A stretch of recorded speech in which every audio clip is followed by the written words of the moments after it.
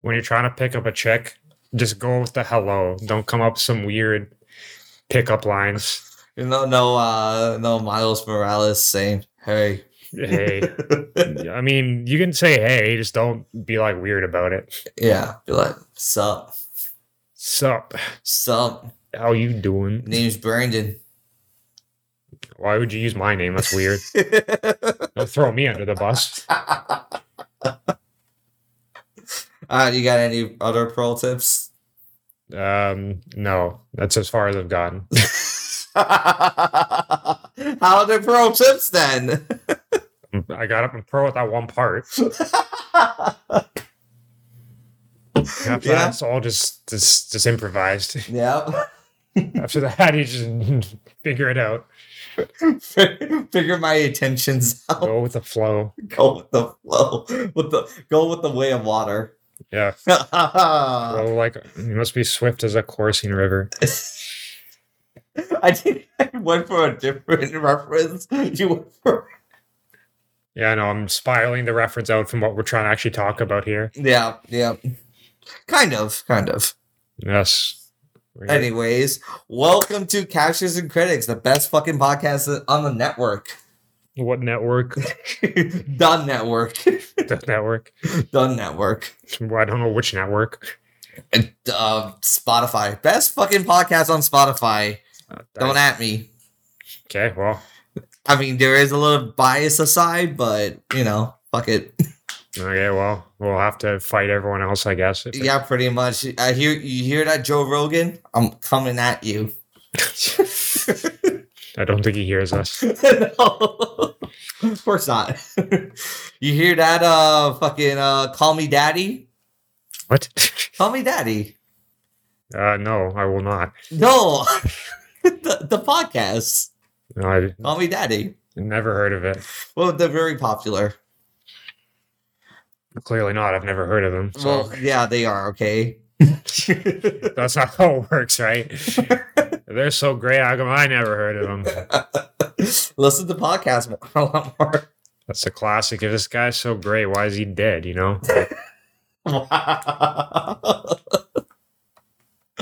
Anyways, we are talking about. I like to say it is actually. It's the most successful film of all time. Technically, second most successful film, accounting for inflation. Oh, Gone with the Wind? Gone with the Wind is technically the most successful film. Yeah. But to give us Avatar's credit, Gone with the Wind was from a time when there was not many films being made a year. Yeah, that's true. It's at a time when they were making hundreds of films a year across the world. Yeah. So that is very true. But it's still extremely successful. Extremely. If not that is the most successful in modern times. It's arguably one of the most financially successful directors of all time. Yeah. James Cameron. Yeah. Yeah, James Cameron, yeah. Yeah, so, yes, Avatar, 2009's banger. I still kind of find it surprising how, it's still the number one highest grossing film. And it did that not by how I like to say most movies now are making their money. This was, pure, word of mouth way that they achieved this. Yeah, I don't know. It's put yourself in 2009 aspect, right? This is a holiday film for 2009. A lot of movies back then weren't really making that type of money that nowadays these movies make. I could say 2009, any other movie that could have been financially successful or had some reason to be financially successful. Because I only think about 2007 with Spider-Man 3. I know that was insanely successful. What came out in 2009? You could say Harry Potter, Goblet of Fire, not Goblet of Fire. Order of the Phoenix came around that time. What came out 2009? Avatar. I think The Lovely Bones was popular at the time just because of the book. Mm-hmm. Inglourious Bastards, a Mhm. Tarantino film. Serious Man was not a successful film. Mm-hmm. 2012 was sort of successful. That came in 2009? Yeah, Hangover. Okay, that's another big one. Yeah. District 9. There you go. That's another one. Fucking Bruno, because of the Sacha Baron Cohen craze at the time. Human Centipede, that was not popular, but that was 2009 as well. Jesus Christ. that was not popular, but it was a well-known film. Yeah, it's a cult film. Watchmen. No, it's a shameless plug to our 2000 to our Watchmen review. Yeah. Yeah, the rest of them are just kind of like films which people know. I don't think were like super successful, like 500 Days of Summer, Jennifer's Body. Yeah, that was 2009. Medea Goes to Jail. Yeah. Yeah, there's a lot of X-Men Origins. Wolverine came in 2009 as well. Yeah, I think that was Dragon Ball Evolution also came out. Yeah, that came around that time. Yeah. God, what a year. Yeah, strange year. Transformers 2, that was probably successful. Yeah, okay, that was like, I guess, the closest. That's the closest that you could see being successful. That's the closest type of film I see to this. There was a lot of films that was either Sherlock Holmes, Robert Downey Jr. one. So I don't know. There's a lot of Up came out that year, really. Yeah, it come. Okay, well there you go. That's another big one. Yeah. So yeah, I don't know. There's some decently well-known films that year. Yeah. So I wouldn't say there's like no films. But I don't think that it does, like, the fact that Avatar became the highest grossing film of all time, considering the year it was being released, it wasn't known for doing stuff like that. Like, no movie hit that type of level. No. And it gradually happened. And they didn't have like a huge 200 million at the box office type of thing. You know? It just gradually just stayed in theaters and it never left. Yeah, I don't know. It's kind of a weird thing when you think about it, because like rewatching the film is just like, it sort of makes you like, not to sound like I'm knocking the film, but it's like, why did this film achieve so much success over like all these other films, right? Like, yeah, what made this such like a hit, right? Mm-hmm.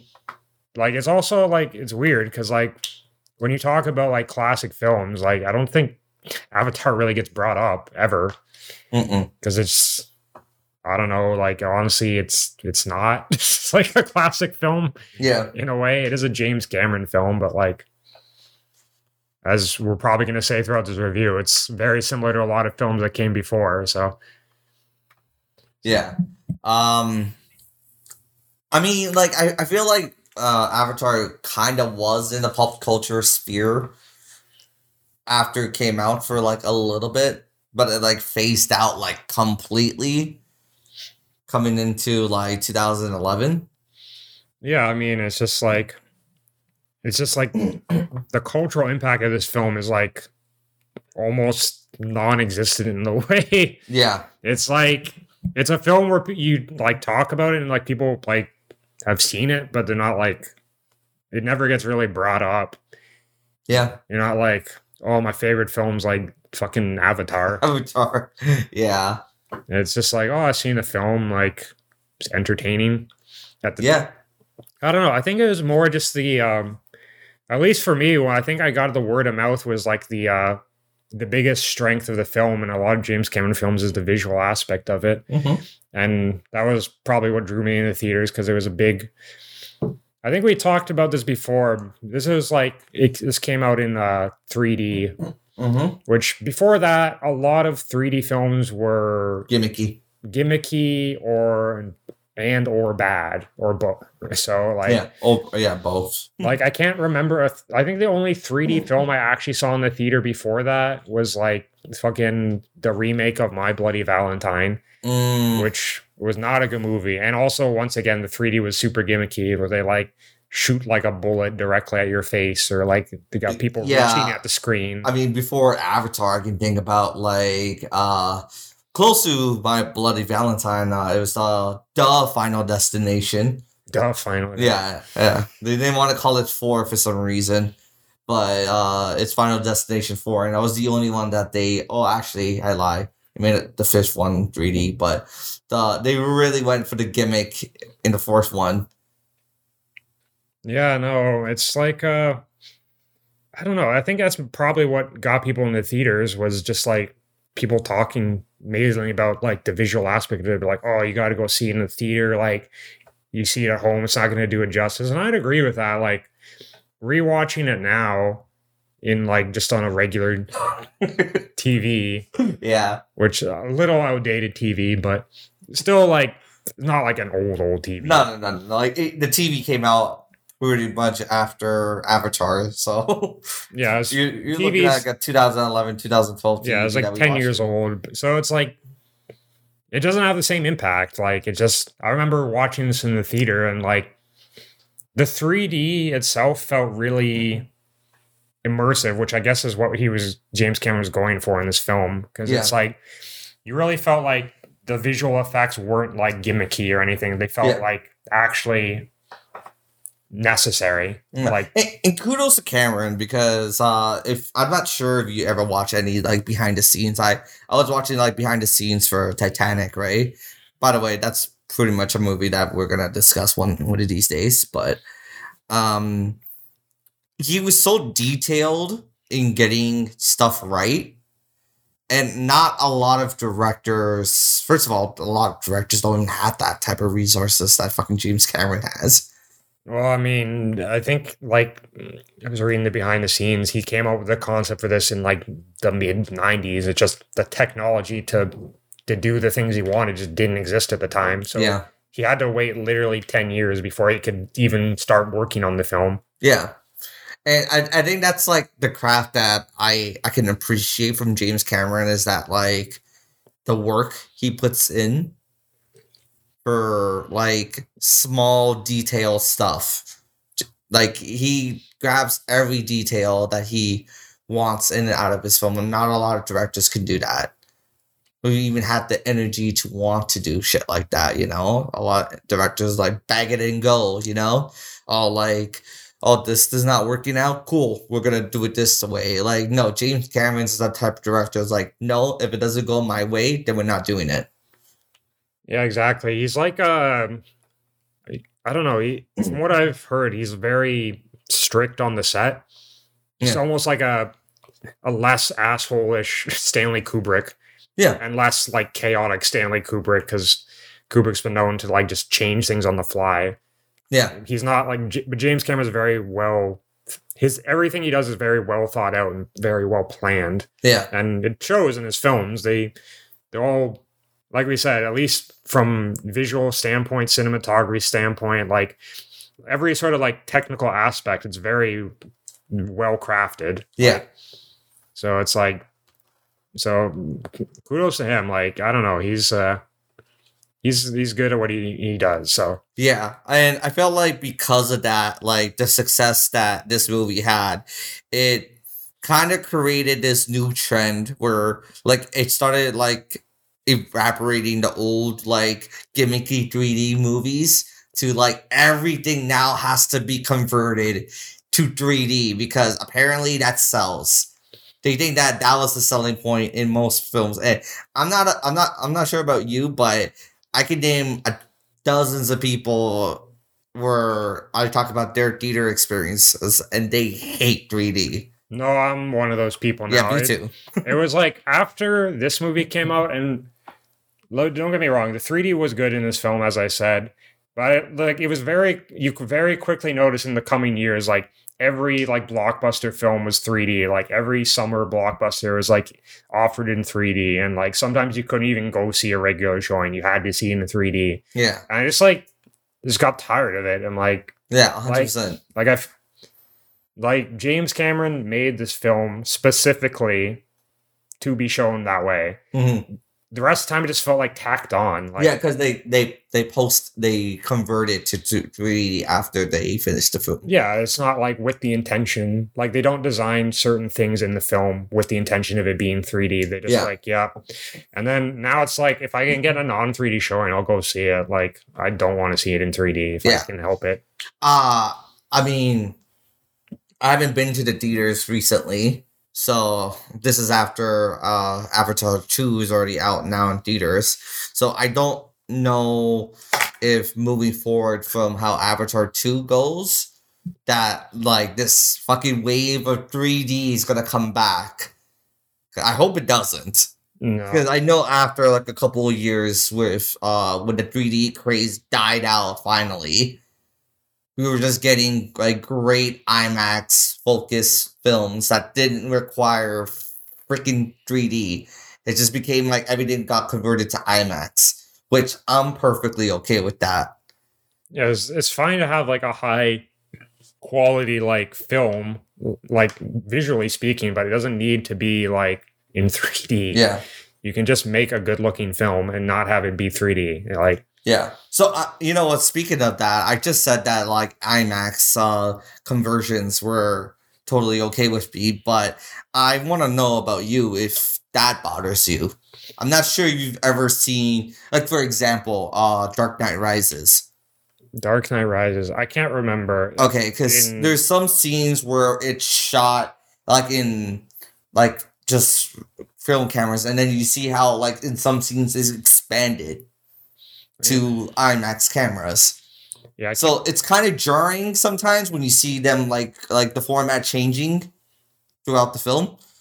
Yeah, I can't remember honestly, especially like I did see that in theaters. I'm fairly certain, but I can't remember like what it was like. Like I know Avengers was like entirely shot in IMAX cameras because just like the way it's shot, like format wise, it's big as fuck. Yeah, I remember IMAX used to also be a gimmick back in the day. Like I remember I used to go down to this place called the Ontario Science Center. I used to go see the films there. Mm-hmm. And you ever seen one of those films there where it's like the big ass like dome you're in? Yeah. And it's pretty cool, but like all the films are like obviously science documentary. Yeah, exactly. Which obviously visually looked very nice, but it's just like, yep, these are all science documentaries. Yeah. That's kind of what like IMAX was like originally got relegated to, was just a bunch of like documentaries, right? Yeah. To show the immersiveness of nature. Well, I mean, it's also, it's just easier to film because it's like you just film what's happening rather than like having to plan things out, right? And like if things go wrong, then it's just like you have to redo it in the same format, which like back in the day, they had like the big bulky ass cameras they had to carry around for IMAX. Yeah. So instead of like doing multiple takes, it's just like, we just filmed a bunch of footage and then we edited what we wanted, right? Yeah. So, but it's improved over the years, but in terms of converting things, I don't really have that much of a problem with it, honestly. It's fine. Like, once again, I don't particularly care. I'm just a cheap person. I go to wherever the cheaper option is for the movie theater. Yeah. Like, I feel like even just like standard film is a good enough experience most of the time. Oh, yeah, no, I depending on what film I watch, like, I definitely want to see it in a higher format. Seeing it in the 4D, yeah. Yeah, 4D, right? No, I don't want, like, the movable chairs. Like, that's a little bit too much for me because I don't like to be annoyed. But, like, if something is, like, if I'm watching, I don't know, freaking Avengers The Kang Dynasty whenever it comes out, right? Like, I'm watching that shit in IMAX 100%. Yeah. Because sometimes viewing changes things. Yeah, that's true. And like, again, like, I guess that brings up with Avatar. When I first watched Avatar, you know, you're so immersive to the visual effects and you think it's freaking wonderful. Now, like 10 years later, when I'm trying to watch this film, it doesn't hit the same way as it once did when you first saw it. And I think maybe that could be the intention Cameron was going for, but... Yeah, I mean, it's sort of, that happens all the time. I mean, if you make a comparison to something that's changed rapidly over our lifetimes, is graphics in video games, right? Like if you remember seeing like the PlayStation 2 graphics, you're like, oh my god, these graphics are so amazing. Like they'll never make anything better. And then like you look back and you're like, yeah, it's just so dated looking. Yeah. Like it's very obvious it's like from a certain era, but it's just like things just don't have the same impact as like technology's improved over time. Yeah. But I feel like that creates like also like this issue where people start appreciating the visual effects more than the story itself. Yeah. Or just game, like I guess for video games is a little bit different, right? Because I think like if you're playing a video game, what people should be looking for is gameplay. First of all, that's like the most important aspect of the thing, but somehow sometimes it doesn't turn out to be like that. Nobody cares about gameplay apparently. They just care about, oh god, like the graphics is so good, you know. And I play sports games, which is like in the video game world, that's like the worst thing ever because they make sports games literally year on year. Yeah, I was gonna be like, I was talking to a coworker who was on here actually, Baggio, about like, oh, it's like I got a PlayStation 5 or something. Oh, it's like, oh, you're gonna get a 2K. I'm like, why the hell would I get 2K? Like, it's literally been the same thing for like the past like 10 years. It's like, oh, you gotta get the updated rosters. I'm like, but it's the same game. Like it hasn't changed. Yeah. Like it's the same exact gameplay. It just like I mean, nah, it's different gameplay. It's not so wildly different. No, it's not wildly different. But if you are a fan of the games, you can notice how if you are a fan and you play these games on a year end, you can notice the differences in mechanics wise. But to the public eye, it doesn't look any different. Yeah, it's still like they're still playing basketball or soccer or whatever, right? It's like the actual game hasn't changed. Like no, not really. And hell, they even got worse because they got lazier with other stuff throughout the years. And it's like how how could you guys get lazier? But you got to think about like the time they had to start production in games. Like they release one and then they have to go jump onto the next one the next year. Yeah, I understand why it's like that, but like doesn't mean I like it. It's yeah.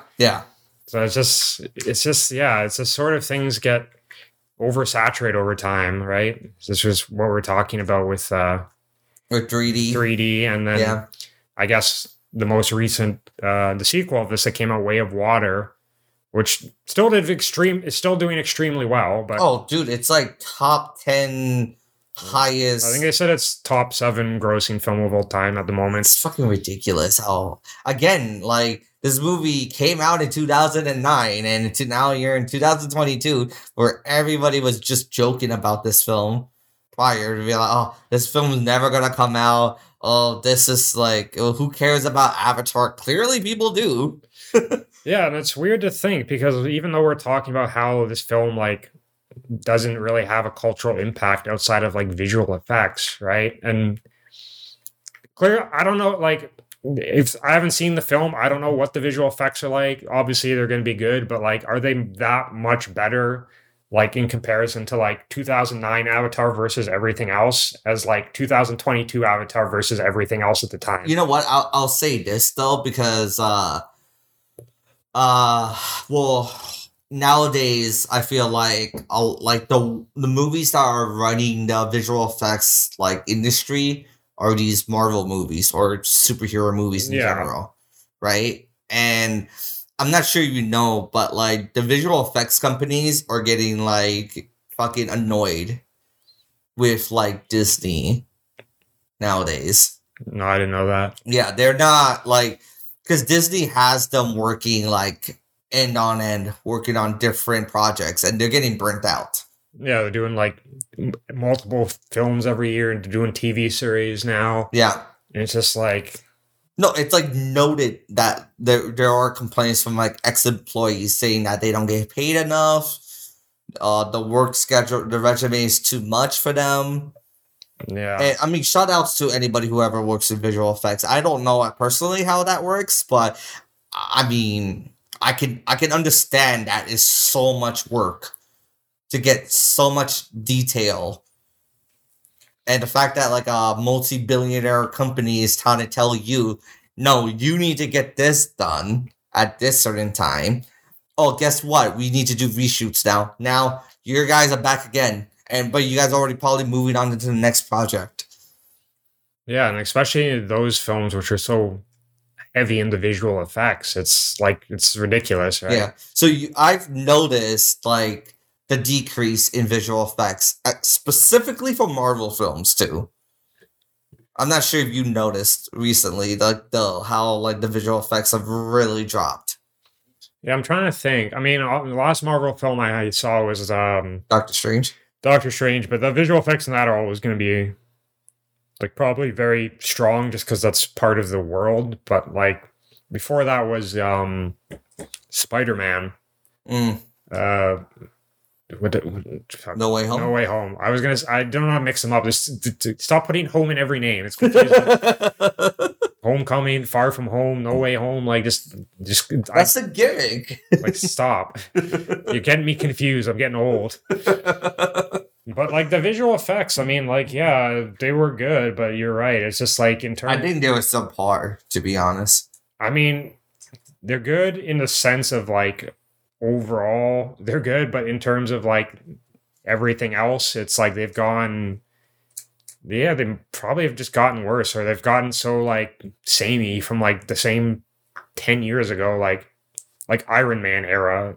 Yeah, they just haven't improved. Like yeah, like they haven't done anything new or different, right? Yeah, it's like I said, the only thing was Doctor Strange, but that's more due to the visual set pieces rather than even in Doctor Strange, there's some like bad aspects of it, and I guess no movie's perfect, but like. You know, like, even, like, watching Thor Love and Thunder, there's, like, this scene where people are making fun of. Like, it's literally a floating head. And it looks, like, so bad. It looks like PS2 graphics. Maybe that's the alien. Yeah, and then, like, when they released it on Disney Plus, they fucking edited it. Like, you know it's bad when, like, the company's looking at this and be like, shit, that was bad. You know, so let's go back and, like, make it again.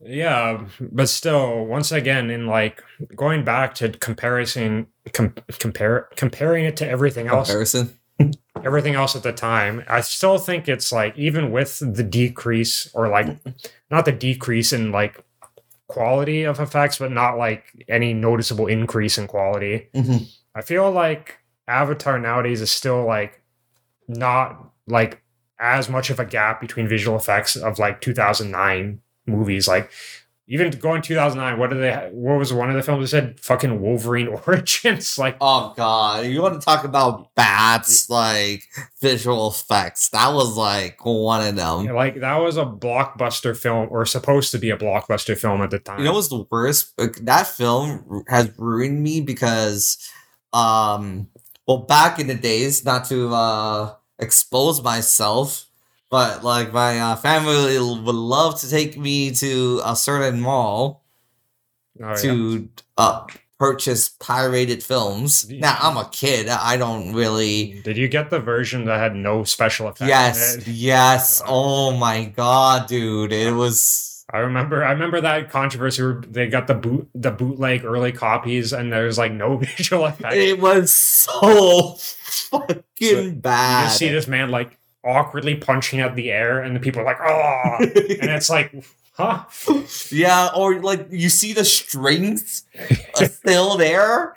Like when like one of the his name is Agent X, I think. He does like a freaking forward flip around. And it makes no sense how somebody can do that, but you can see the strings still on there. The adamantium claws was so well. I mean, even in the finished product, they're really bad too. Yeah, I mean, the effects aren't like great. They're like a product of like 2000s like superhero films still. Yeah, but the final battle with fucking fake Deadpool. Oh my god, it's the worst thing you've ever seen, man. Like, look, his eyes are still bright red. I'm not talking about like the Santa hat that you have here. It's like bright red and it's still there. Like you don't even see his retina or his eyes. It's just a blank of red there. Like what is going on with the fucking special effects? And then it's Sabretooth is like running around and it's going on to like a computer animated effect that is like not rendered at all. And it's just like moving. It's like I'm looking at a computer to monitor when they're actually making it. It's so bad. Yeah, but even like looking at the finished product, like you're looking at things like even just like the movement of characters where you got like Sabretooth like leaping, like crouching tiger, hidden dragon style, like flying through the air. And it's just like, bro. And then you look at a film like Avatar at the time, it's like a world of difference. Like, yeah. Like, yeah, you look at Avatar now and you can obviously tell stuff CGI, but it's still like, no, it still looks good. They like if people actually thought they went to a different planet, I'll laugh. Yeah, but it's like looking at that and then looking at like what I just said, like Wolverine Origins, it's like, yeah, there's no comparison. Yeah. But honestly. It's like, once again, I never saw The Way of Water, so I can't fully comment on it, but in comparison to like a Marvel film, are the effects maybe not as great? Yeah, but like, is there that such a stark difference? Like, not, I don't think so. Yeah. I mean, that's something for people. I don't know. Do you know anybody who's watched Avatar 2? I only know like one friend that's watched it. John. Yeah, John is the only one that I know has watched it. Our frequent guest, John, is the only one watching it. Wasn't a fan of it. But then again, he's not a fan of this movie either. So shout outs to John. Yeah, but so yeah, no, I don't know anyone else who's watched it. And so once again, if anyone is watched it, you can maybe just think about that. Just come up to us and be like, hey, don't talk shit about Avatar 2, okay? The visual effects were phenomenal, and I'll be like, great, can't wait to see it. I don't think there's any like I've never met like an Avatar stan in my life. No one's out here like standing for Avatar. Well, I mean, it could be just standing for James Cameron. Yeah. I don't think anyone's standing for James Cameron either. Wow. Why not, man? Terminator 2? Or maybe they are after he like blew off those guys for not signing his autograph. That happened? Yeah, there's like some there's some people in the industry who are sort of like, they're annoying. They just go up to like directors and shit with like merchandise and get it like to re-sign it and then just use it to resell. So like there was a bunch of them like waiting for him outside and he just like left and then he like flipped them off. And then they were like, boo.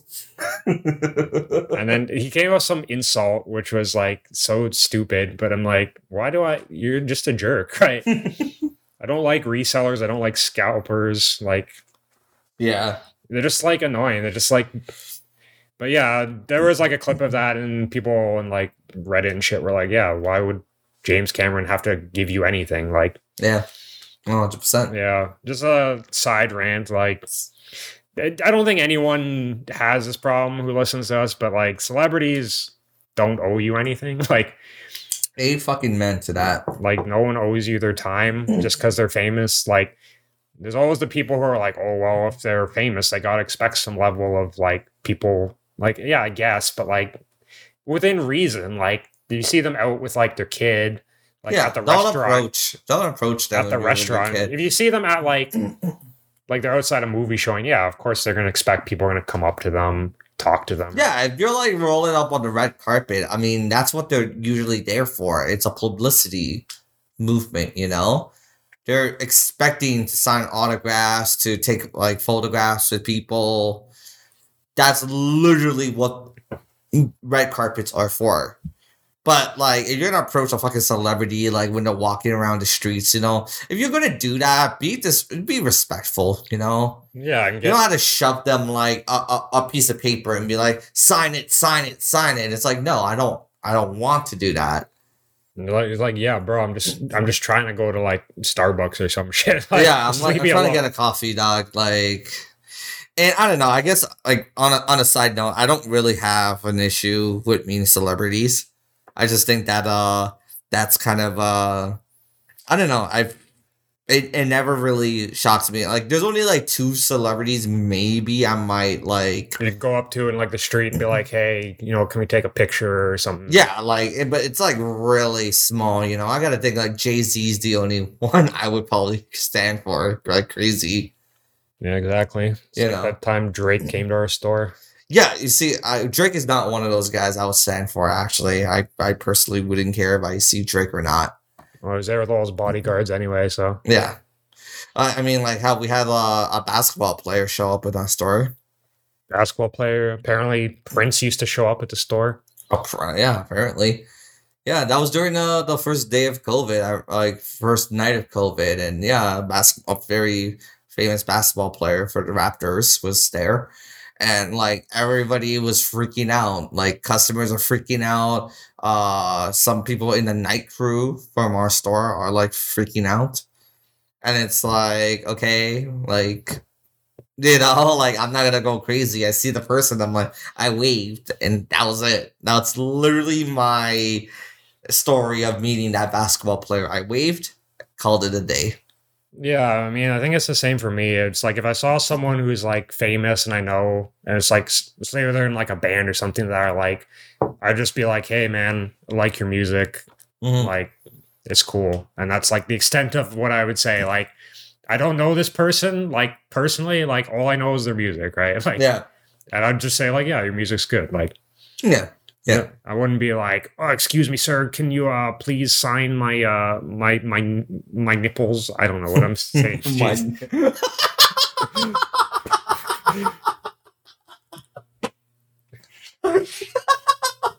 Yes, that's what we need to do.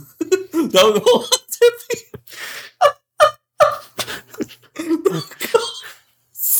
me. Don't lead with that one.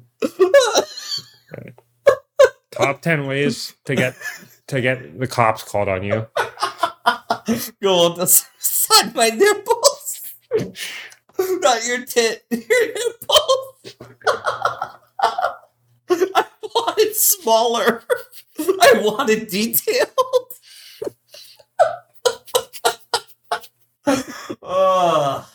Okay. Are you guys with me? We're getting really sidetracked. And we're back here. We're back at Avatar. Yeah, but I mean, basically, I think the strongest suit of this, once again, we said was the visual aspect of it. Yeah. Like, we did mention some other things. I think you mentioned the soundtrack is very good. Oh, yeah. Fucking R.I.P. to James Horner, by the way, man. That guy's a fucking class act. Yeah. He did, obviously, he's worked on Titanic. Oh my God, I would love to fucking go over to James Horner stuff. I know, personally, he did, what's it called? The Amazing Spider-Man, soundtrack score. And, honestly, that's such an underrated score. Like, nobody ever talks about Amazing Spider-Man score, but it's so good. I can't remember it off the top of my head. Oh, really? Only thing I ever remember from the soundtrack of those films was the second one where Electro has like the dubstep. Yeah, that wasn't James Horner, though. That was Hans Zimmer and like Junkie XL and like Pharrell Williams. Like, really odd pairing. Yeah, the song was not good. Yeah, no. Honestly, screw Amazing Spider-Man 2's score. Because honestly, the first Amazing Spider-Man score was phenomenal. And I hate that, like, Amazing Spider-Man is a great film, but it's, unfortunately, it's not talked about. That whole series was never talked about, and it's unfortunate because I really think that film was criminally underrated. Amazing Spider-Man? Yeah, it's criminally underrated. I don't know if I'd agree with that personally, but I think Spider-Man 1 is overrated. Toby. That might be true. Yeah, it's insanely overrated. Yeah, I mean, some people have nostalgia glasses for it, but yeah, that's the issue though. Nobody's as nostalgic about 2011 Amazing Spider-Man. I mean, some people are. Some people were younger when that film came out, younger than us, so they have nostalgia for it. Or they just grew up with Toby. Yeah, or some people grew up with Andrew Garfield, so Yeah. That's their nostalgia classes was for Amazing Well, Spider-Man. there's like a 3-year span from there because, yeah, that's the thing with Toby's movies. Like, at least there's like a 5-year span. Wow, like the Amazing Spider-Man is like literally a 3-year span. That series died so easily, I unfortunately. mean, Amazing Spider-Man 2 was not that good. No, but I'm going back to fucking James Horner because I feel like it's criminally underrated not to talk about him. Oh, while you're doing that, just a bit of trivia I was reading was this guy apparently said this was like the hardest soundtrack for him to make. He said he spent half a year doing it every day from like 4 a.m. to 10 p.m. Yeah, working on the fucking I can imagine that. I think he even, I was saying at some point, I was just watching a scene and I'm like, bro, this music's so fucking epic right now. Like it just came out of nowhere almost. Yeah, well, here's a couple of movies where he's done. He's done Star Trek II, The Wrath of Khan. Really? The Land Before Time. Oh, God. Aliens. The Land Before Time. An American Tale. Casper. Braveheart. Jumanji. Legends of the Fall.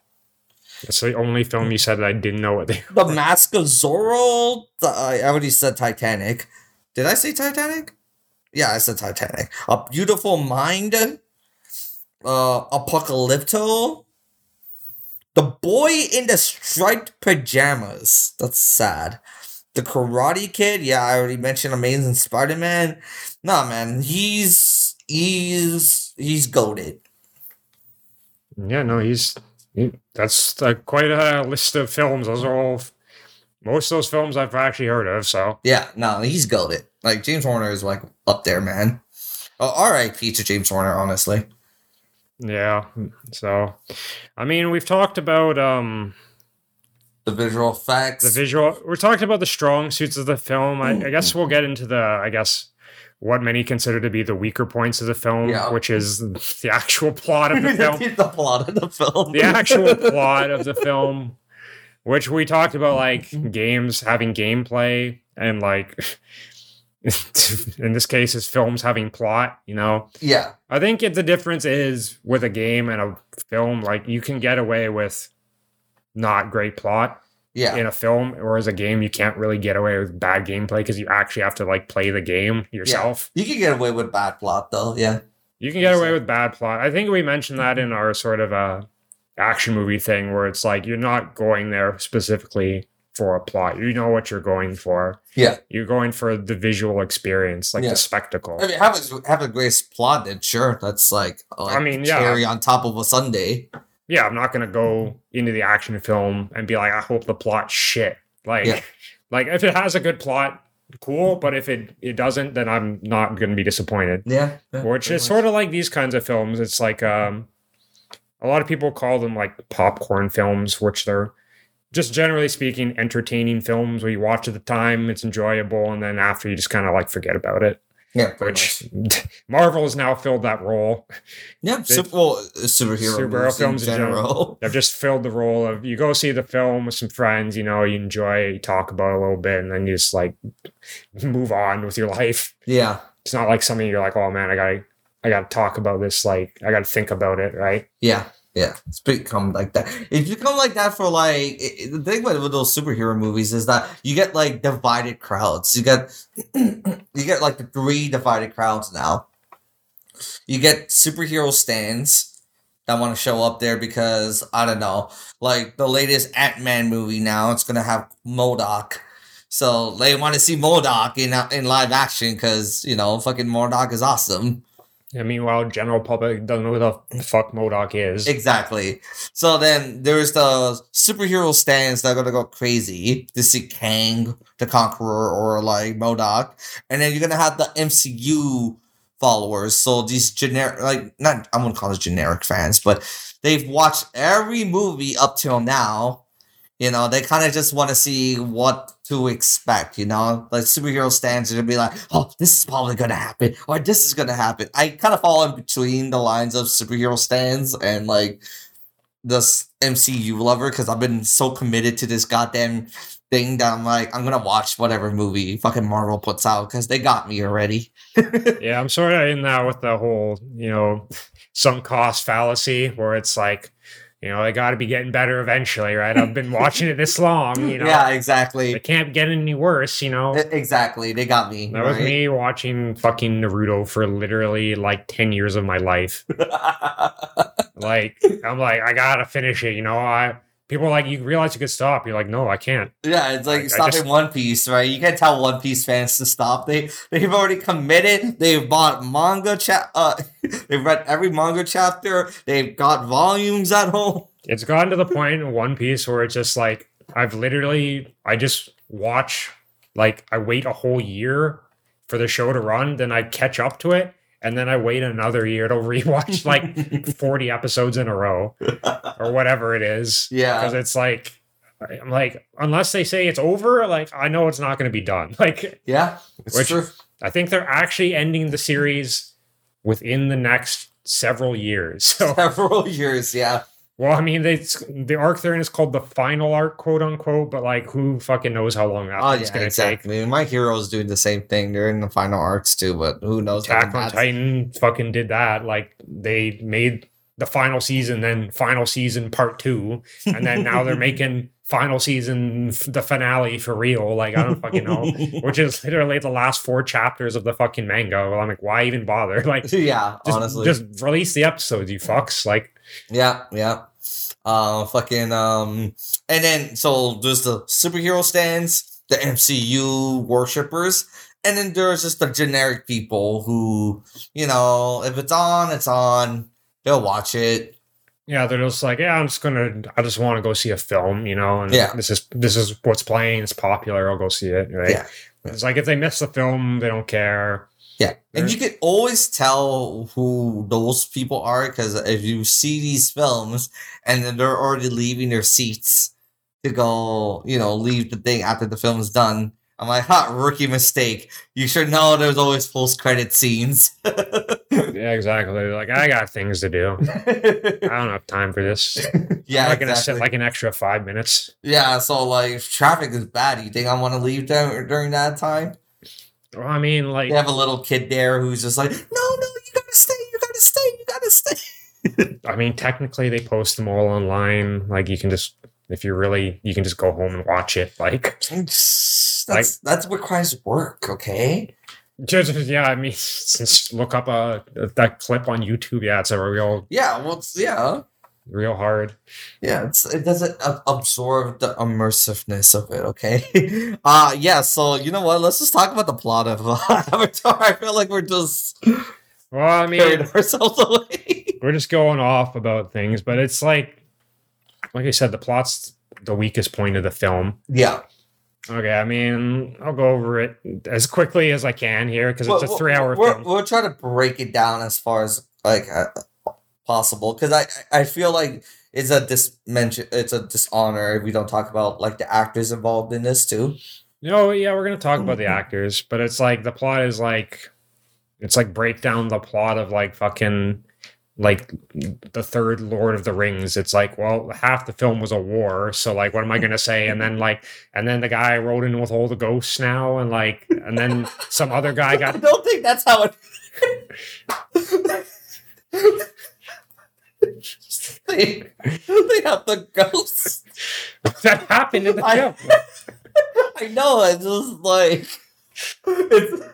the way you make it seem is like.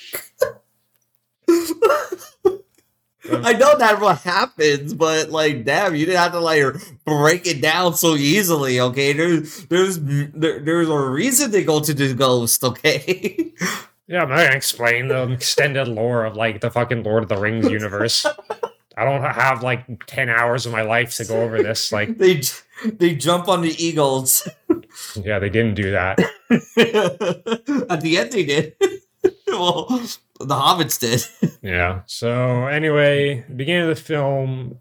I mean, actually, you know what? Let's just talk about the actors first before I talk about the plot. Honestly. Yeah, let's just break it down. So we got Sam Worthington, who, until this film, unknown actor, apparently was living out of his car before this film. So Did Terminator Salvation come after this film?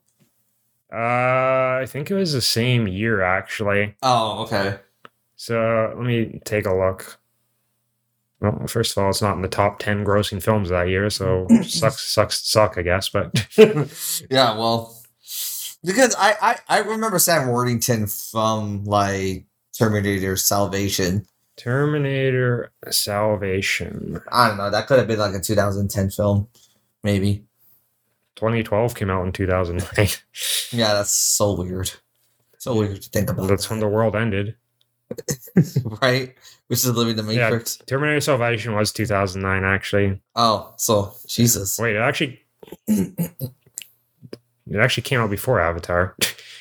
Yeah, so that's how I know Sam Worthington from. It came out like a few months before Avatar. Oh, okay. It came out in May, so. Oh, yeah, no, that's how I know him personally as an actor. Like, oh, like Terminator Salvation guy. Well, up until like that year, he was pretty unknown. So like, he had a good run for like a few years there, I think, with the films, and then. Oh, he did Wrath of Titans remake. Yeah, Clash of the Titans. I'm thinking about Wrath is the second sequel. Clash of Titans. He did some other things, but he sort of like hasn't really done anything, I guess, as noteworthy. Yeah. So Sam Worthington is a fairly unknown actor. You have right now a very successful actor, Zoe Saldana. Very successful. Very successful. So she is literally in like so many franchises. If she's like literally, she is the sci-fi queen. If there was that title to, for horror, they have screen queens. Yeah. But like, she's definitely sci-fi queen. Yeah. So if you've never heard of her, she's in Avatar. Obviously, she's in the Guardians franchise. She's Star Trek. Will not be surprised if she gets a Star Wars role. She's appeared in 3 of the highest grossing 5 highest grossing. Well, I mean, yeah. So, her breakthrough role was in Crossroads. Really? What? Her breakthrough role was in Crossroads. Like the Britney Spears movie? Yeah. What the fuck? Breakthrough. Yeah. She was in apparently Pirates of the Caribbean. Yes, she was. Curse of the Black, the third one. Yes, she was. Yeah. So she's been in some big films. Big films. Sigourney Weaver is in it. Sigourney Weaver. It's already goated. We already talked about her in our Alien review. Yeah. No, she's goated.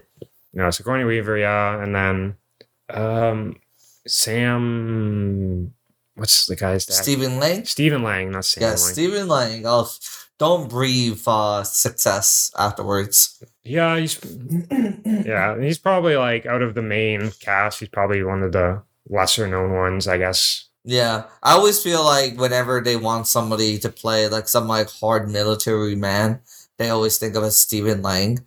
I always think like I remember when they were like, oh, like how they're gonna cast Wolverine. Like Stephen Lang's name was like thrown across like a million times. Yeah, I mean, even watching the film, like his character looks like generic, like grizzled Marine dude, right? Yeah, he's like, yeah, and he's short too, primarily short. Like I'm gonna say, like he's like tall. I mean, it's a little hard to grasp in this film because like they're like 10 feet tall. The Na'vi are literally 10 feet tall people, so it's like anyone looks short. Yeah. Unless like even fucking like the Mountain from Game of Thrones would look like a normal person. Like in comparison, it's actually ridiculous. But yeah, that's true. But yeah, I mean, in terms of the cast, it's just like they all did a great job. Oh, Michelle Rodriguez, I forgot about her. Oh yeah, out of Fast and Furious success. Who, for a surprisingly small role in this film, is a very... I think she's pretty well known. She's been in a lot of more action-related franchises. She's on the same sort of line as like Charlize Theron level of like respect in the action community, I guess.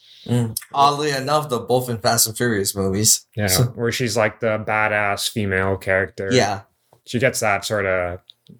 I guess she gets that sort of typecasting. So yeah, which I guess she likes to roll with it because she hasn't stopped making these films. So no, of course, man.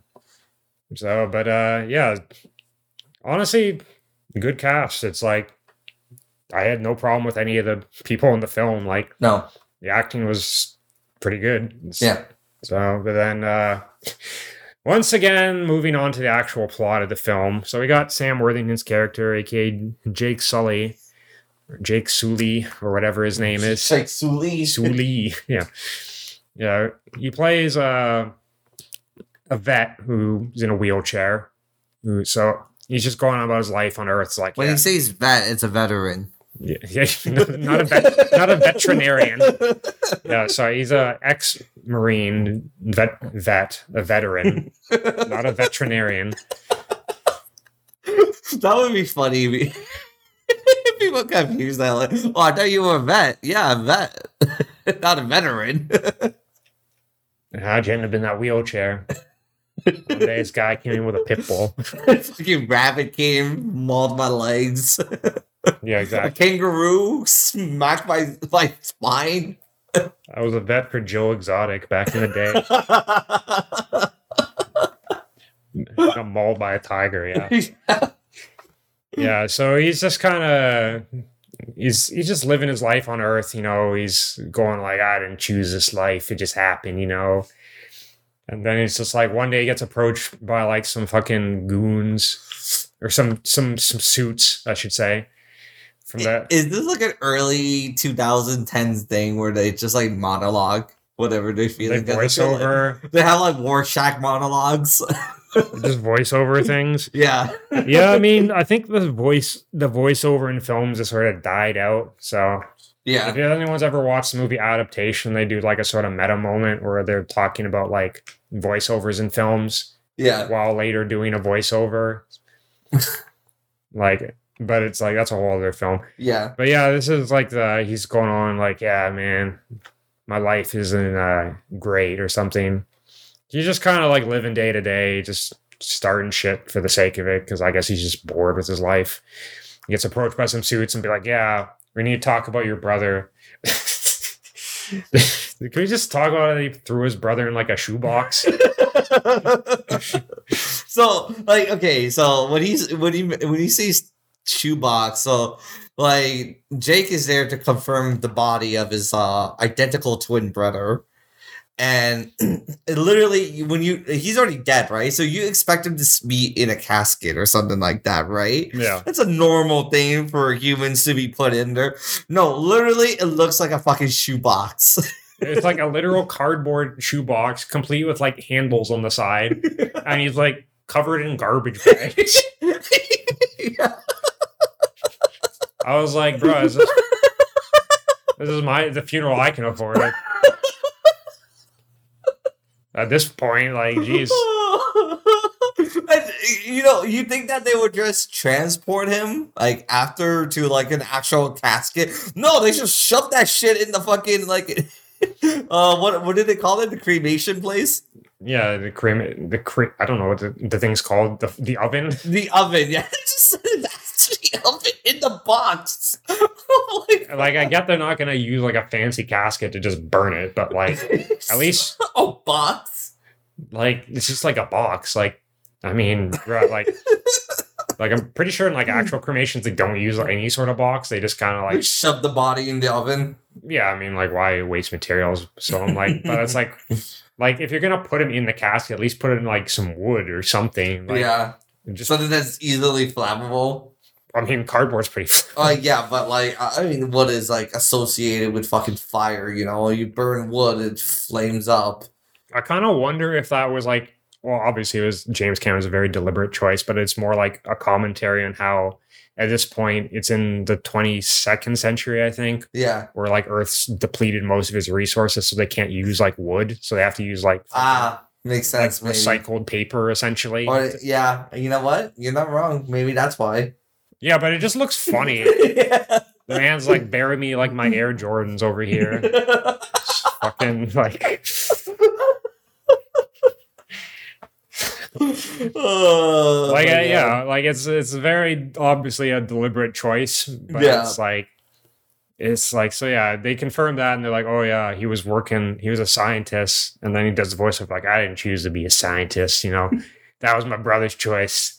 And then they're talking about how he's part of some program on this other planet, which they're working on called Pandora. So they fly him out over. They do a time skip. It's like 6 years it takes him to get there. Yep. And he's just like, they get there, and it's like, it kind of looks like Earth, I guess. Like, but it's only like jungle land, essentially. Yeah, pretty much. So they get there, and it's like beautiful. Once again, the visual impact of this doesn't hit as much now because Yeah. either I've seen it, also we're watching it on like a regular television, Yeah. not like the big screen in 3D. Yeah. So it doesn't have the same like woof. Like when you see the thing, you're like, wow, it's looks like alien planet, I guess. I don't know. Mm-hmm. This is what is this, After Earth? You know? After Earth. Oh, God. Okay, no, it's That's a terrible film. it's a slight insult to James Cameron. James So he can those two films. Cameron, don't add us. We love you. But it's like, so he gets there and he finds out that first of all, they get introduced to, I don't know who his actor was. They get some random side Marine. They have this guy in all these action films. It's like the random like jackass Marine character who's just like a fresh meat, you know, like, and fucking Just making soldier cliches. just like hassles him for no particular reason. Yeah. And he's just like, why? Like, and then he's just like, for some reason, he's like more important than the other like random soldiers. Oh, he has like way more screen time. He has lines, he has screen time. Yeah, he literally has Bill Paxton lines from Aliens. Essentially. And it's like, why do I don't even know this guy's name. Like, why do I care about this random dude? Fucking jarhead looking guy. It's like, okay, it's just like, you got to shove this guy in, apparently. Yeah. Anyway, he gets there and he finds out that he's going to be part of the Avatar program, which is, there's an indigenous species known as the Na'vi, which are the 10-foot tall blue people. So Yeah. So and it's like, yeah, they've created artificial like bodies of them, and they have like a neural link. And the reason they chose him is because his brother was part of it, and they need someone similar, like to. Because they already built the body. They already built the body. They need someone similar to like link with like the nervous system or something. I kind of like how they sort of hand wave away all the scientific explanations because it's all explained from Jake's perspective. Yeah. He's not a scientist, so they're like, yeah, it's something to do with the nervous system or something or other. And, you know, that's what they told me. So it's like they don't actually have to like go into detail about anything because it's like not a scientist explaining. It's just like an average dude. See, that is actually smart storytelling there. Or it's like they offer an explanation that sounds like pseudoscientific, but it's like it could also just be like he doesn't know how this thing works at all. Like, Yeah, no, but that's what I'm saying. I think that's a good way of like explaining so much like knowledge and then like breaking it down. yeah, it's like the opposite of the Interstellar approach where like everyone in there is a scientist, and so like they have to go like super technical on things and like explain like about like wormholes and like travel like faster than light travel and black holes and all that shit. Where it's like, okay, like I get it, you're all scientists, right? Yeah. This is like, I'm a regular dude. I was like a Marine back in the day. I'm not a scientist. I don't know what they're talking about. Like they explained it to me. I don't really remember. Yeah. No, I like that. I thought it was a good solution. It's like, it seemed more like realistic because it's like, this guy doesn't know what they're talking about. Yeah. Like he doesn't even know he didn't even know about this program until like earlier. Like, yeah, exactly. So yeah, they find all that, and then you get introduced to a couple characters. You get introduced to Sigourney Weaver's character, who's the head scientist, Grace. And she doesn't like him because it's like, I don't want to deal with this guy. He doesn't know anything. And then you get introduced to the like general or what was, I don't know what his rank is. Sorry. Which one? Are we talking about Stephen Lang? Stephen Lang's He's character. a general. General Quanch. Oh, Quainage or something. Quainage. Yeah. Yeah. It's a not a common name. Yeah. Comes off as, you know, typical like, you know, this place will eat you alive if you let it. You know, I'm out here to protect you. You got to watch your ass. Basically, the guy who he sounds like he's a great guy. Like he offers things, but he's also just like a bully, like a veteran bully. Yeah. And then the other person you get introduced to is, I don't know, remember the actor's name for this, who plays the head of like the corporation running this?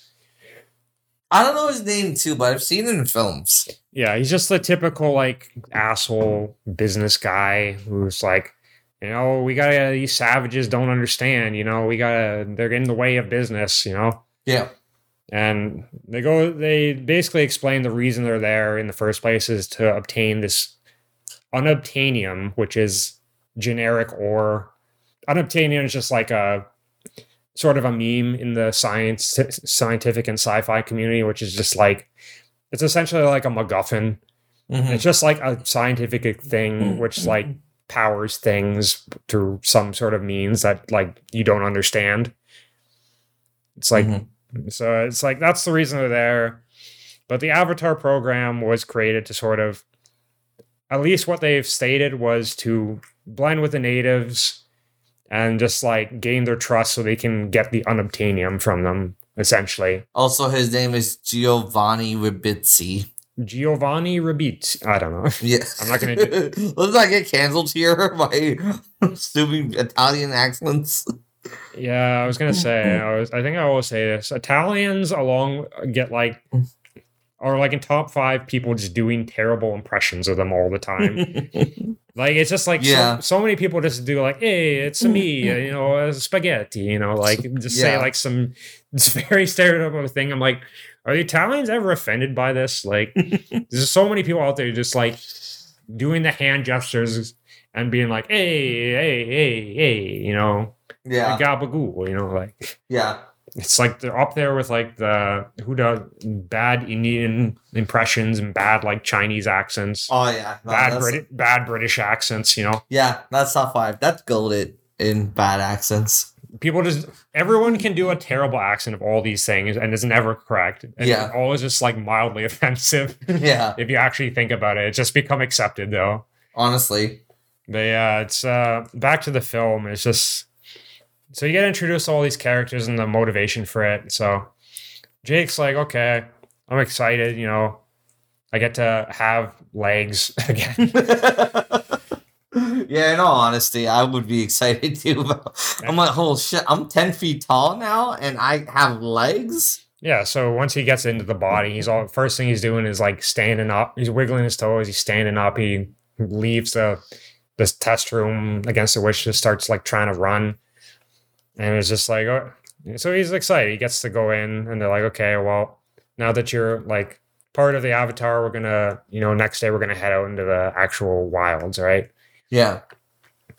So after that, they head into the wilds and it's just like, at this point, it's just like they're all still sort of themselves, they're all wearing clothes, like normal Avatar size clothes, I guess. Yeah. That's the one thing I want to comment on is you never like until you get to the point where you actually see a comparison between like the humans and the Na'vi, it's like you lose like your sense of scale is like wildly off. Like you don't realize how big these fucking people are. Like, yeah. Like it's just like they're massive. Like, yeah. Like, I think it says when they're shooting, like, bows and arrows, you're like, oh, what are they going to do with a bow and arrow? But, like, the bow and arrow is the size of, like, a spear being shot through you. Like, yeah. It's, like, literally the size of your body. Like, and I'm assuming they're very strong, too. Well, yeah. I mean, at one point, you see, like, the guys picking up dudes and throwing them with, like, one hand, right? Yeah. So it's, like, they're all, like, they're proportionally strong as well, even though they're all really thin. But it's, like... Yeah. They're all very strong. Well, they're like 10 feet tall. Like, of course, like, there has to be some, like, added muscles that they don't have. Yeah, and they're like, they live in the jungle and, like, they parkour through the jungle all the time. Yeah. So it's like they got their leg days. Yeah, every day is, like, full body workout, They're, like, hunting, like, with bows and arrows, so. Yeah. So, yeah, they go into the woods, or the jungle, and they're just doing research, and then... At one point, Jake just gets bored of scientists talking about scientist shit, and he's like just wanders off. He encounters what looks like a hammerhead rhino, and they're just like, "Okay, just stand your ground." And he does, and it works, but not for the reasons he thinks. Behind him is like some. I thought it looked like a mouse. It's like a rat, tiger, panther hybrid. I don't know. Yeah. And they're just like, yeah, what do you do now? And it's like, we'll fucking run. Yeah. even though he has a gun, an Avatar-sized gun. So Yeah. it's just like he fucking runs. He ends up, his solution is just jump down into a waterfall, which I don't know. I guess it worked. So Yeah, it's not gonna chase him. no, it didn't chase him, so it worked. And then he ends up lost in the jungle, essentially, and they're looking for him. And this is where he meets up with, what's her name? Neytiri, as he's being attacked by Zoe Saldana. looks like, I think they're supposed to be like hyenas. I'm pretty sure that's the sound effect they used for them was actual hyena. Oh, okay. I thought they were like fucking like dogs. No, I think they're supposed to be like hyenas. Oh, wolves. Yeah. Okay. I mean, hyenas are famously known as like pack animals. Also, Same as wolves. yeah, sort of wolves, but I think the wolves are supposed to be like the bigger animals in the film. Okay.